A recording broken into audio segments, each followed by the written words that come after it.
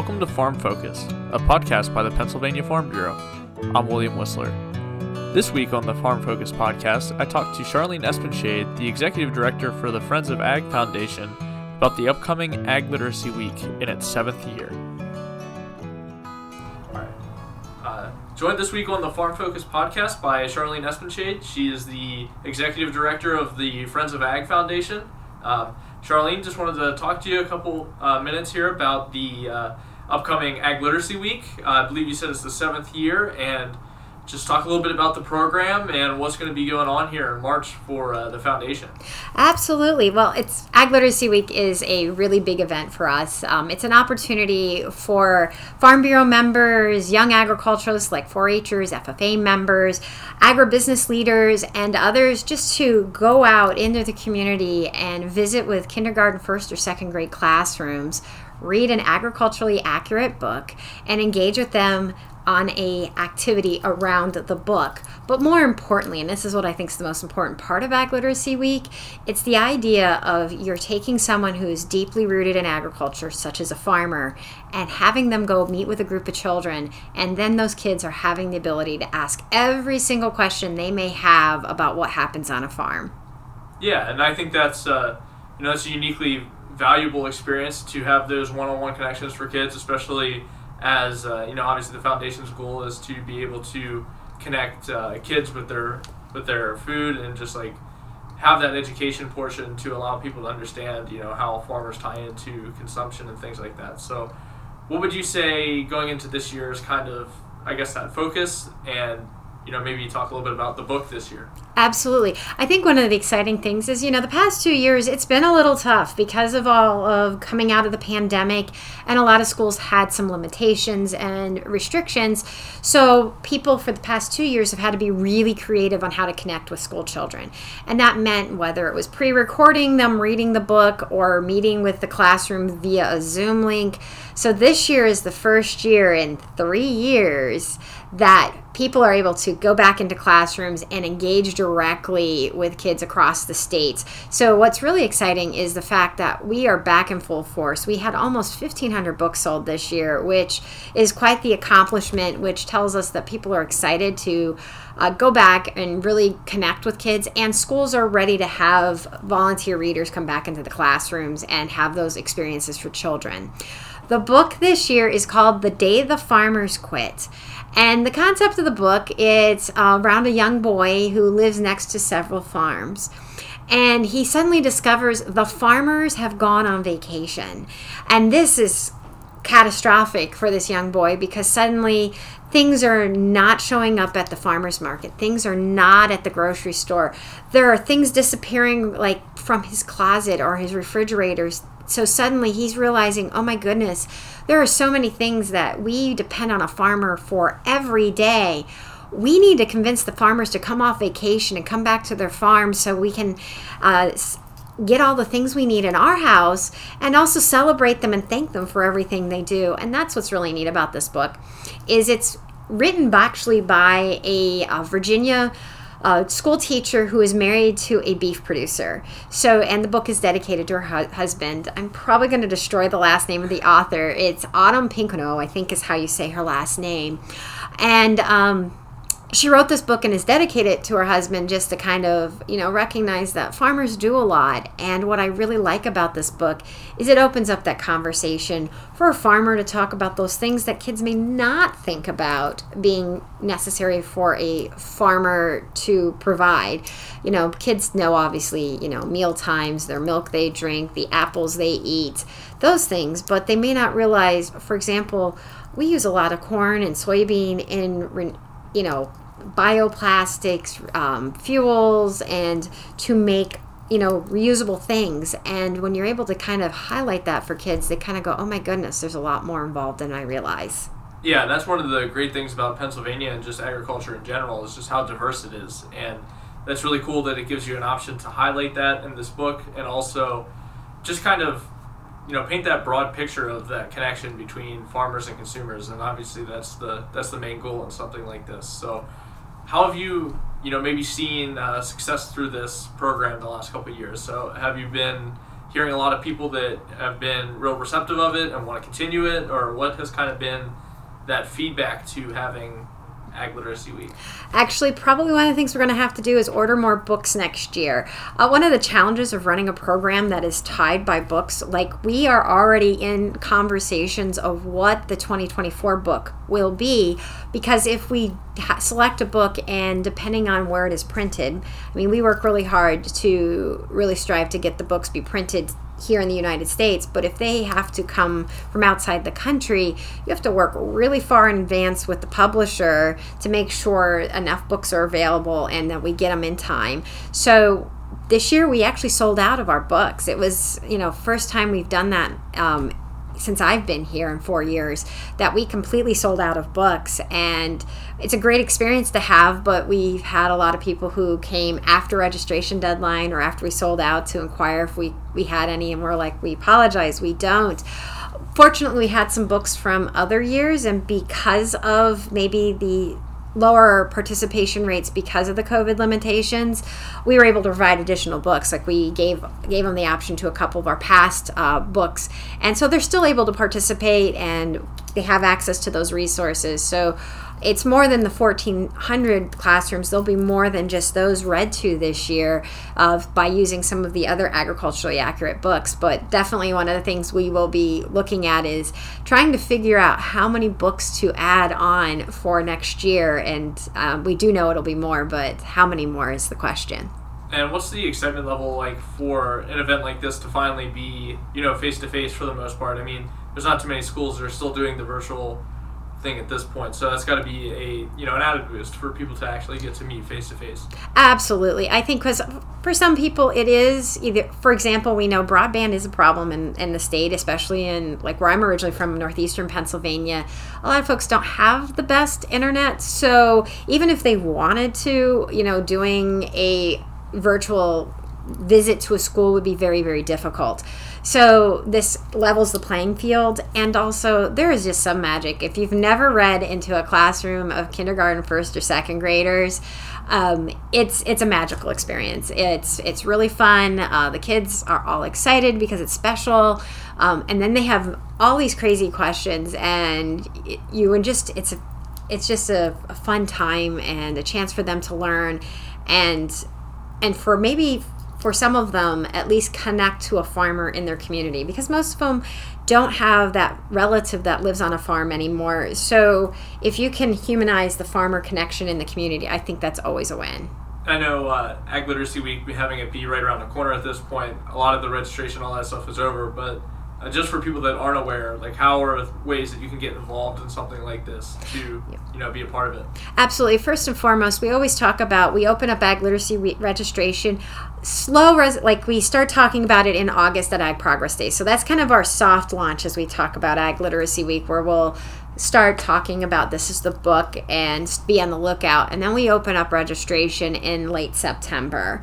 And then this year we went through early January with registration deadlines. But definitely for those that are involved in county farm bureaus, a great time to register is in November, because you can register in November and then at annual meeting you can, pay and be ready to go. So that's one way. And ways to look for it is we always talk about on our social channels. We talk about it through the Farm Bureau publications such as Grassroots Advocate, and also through our monthly newsletter. So we always do. And for those that participate in the past, we also do keep a list of all the participants in the past, so we can also let them know, hey, just letting you know, we're getting ready to open registration. And then as we get close to deadline, we also let them know as well. So you said it being in your 7th year, and I think you did mention just about how many books you sold, but how many classrooms are you expecting this to be? So it'll be over 1,400 classrooms across Pennsylvania, which, when you stop, I mean, it's not every classroom, but that's a wide cross-section of classrooms across the state of Pennsylvania. One of the neat stories I have is with a barn, which is the Berks Agriculture Resource Network. They really increased this year. They reached out to their intermediate unit and put out the opportunity to all of the classrooms across Berks County and said, if you're interested, let us know. And that's how they got an amazing response of 180 classrooms that said, hey, we'd like for you to come in. And they really stepped up their response this year. And also we've had several county farm bureaus who haven't participated before that also this year decided to take on this program as something they wanted to do to connect in their local classrooms. Gotcha. Is it something that you have, do you have any set goals for this moving forward? Like, what are you kind of looking to see with Ag Literacy Week in the, this year or maybe in the next coming year? One is we're always looking for feedback. So one of the things we do reach out to the teachers. It's one of the really important things is we always value the feedback from the teachers, what they think of the book or the project, and in addition to our volunteer readers. So we also reach out to them to get feedback, what they thought about the activity that we did. Was it something that they were comfortable doing? Because one of the neat things about this is the folks going into classrooms, they're not professional teachers. They're just passionate people with a great story to tell about agriculture. So we just want to make sure that they're able to connect, they feel comfortable with it, and it was a positive experience for them. So we always do reach out to get some additional information, and we use that to plan towards the next year, as well as we do talk with some of the other states. There are a lot of other states where our foundation is a member of the National Ag in the Classroom organization, and there are several other states that take on Ag Literacy Week as a project they offer. So we check in with them, see what books they've been using, feedback they've got, and so we all try to learn from each other. But I would say the goal is continued growth and making sure it's available for those that want to engage with the project. They are able to do so.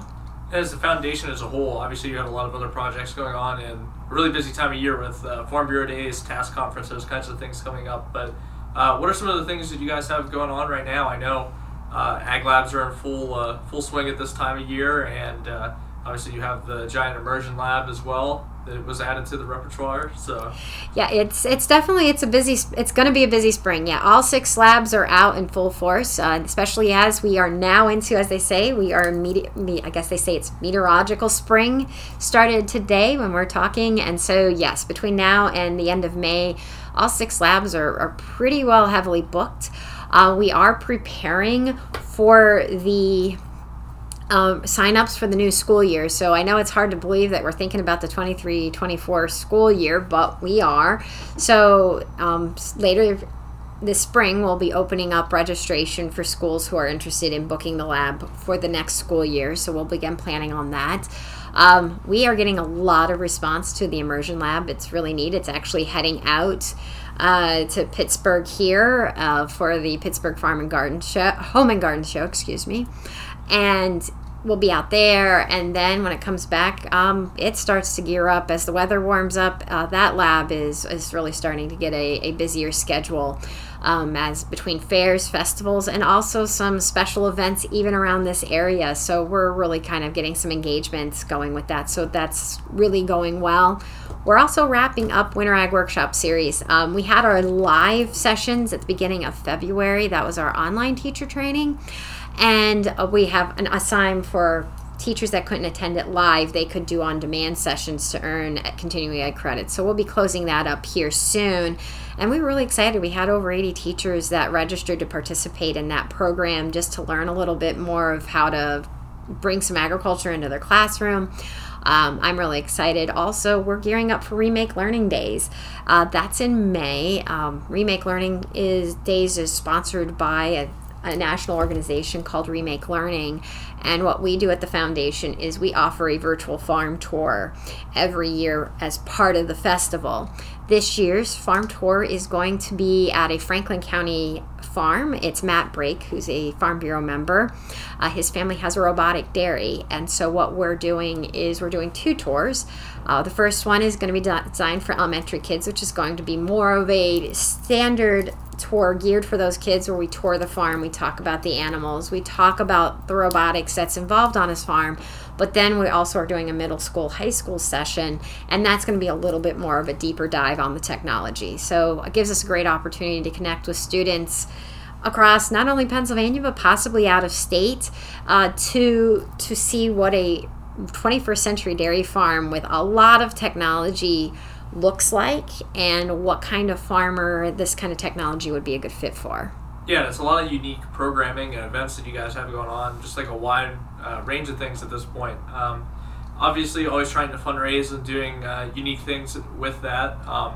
Coming up with task conference each year, I know the president and vice president usually have a competition of sorts. If you want to talk about just what they're doing leading into task conference. Yep, sure. Our chairman, Chris Hoffman, our vice chairman, Tommy Nagel, they have challenged not only the foundation board of directors, but in addition to the Pennsylvania Farm Bureau board of directors to raise funds for the foundation. And they're having, it's quite the spirited conversation going on across the state right now as they're trying to talk to people, share the story, the impact of the foundation, so that, to raise funds. And there's a meal on the line is how I've heard it, is the winners will get a meal served to them by the losing team. So there's a lot at stake for both Chris and Tommy, because the winning team gets to decide, are we having roast pork or roast beef? So that's a pretty big importance to those two guys, as they each represent very different commodities. But it's a great opportunity because we really are dependent on donor support. Donor support is what makes all of our programs happen and makes it possible for us to offer things such as a free training for teachers, Ag Literacy Week at a low cost to folks, and also provide other educational opportunities for people. So yeah, members and donors, that's essential. And like we say, a $10 donation can support 2 students to go visit the Ag Lab, just as an example. So it really does. It doesn't take a lot, but every donation makes a difference. So for people that are looking to get involved, is there anything else that is kind of coming up that people should be watching for? Yeah, definitely. We're looking. It's hard to think we're thinking about summer, but Educators Ag Institute, which is our largest teacher training, it's an in-person training. We will be opening registration here in the next few weeks for teachers who would want to participate and go to that for training. And always one of the things is we're always looking for people who are interested, who are passionate about agriculture. One, if you're a retired teacher or are a certified teacher looking for a change in career, we are looking for folks to work on our Ag Lab. And with our Immersion Lab, we are just looking for passionate advocates to come around. And if they want to work on the Immersion Lab to tell their story to their friends and neighbors, we're always looking for folks who are interested in working with that program as well. And as always, how can people donate to the foundation? Sure. You can either, if you are comfortable, we definitely do. We have an online form on our website. It's at pfbfriends.org or pfbfriends.com, and it's right on the homepage. You'll see the donate button. You can go right there, or if you want to, you can reach out to me or a member of our staff, and we're happy to help you. If you want to mail a donation in, we're more than happy to work with you as how best you want to make a donation. Yep, and as always, Charlene, thank you for your time, and thanks for being a part of an awesome project like Ag Literacy Week, and letting us tell people about it and getting that word out to just try and raise some awareness for that. Oh, thank you for the opportunity. We love sharing the good news and the good work of what's happening in the foundation. If you enjoyed this episode of Farm Focus, please subscribe.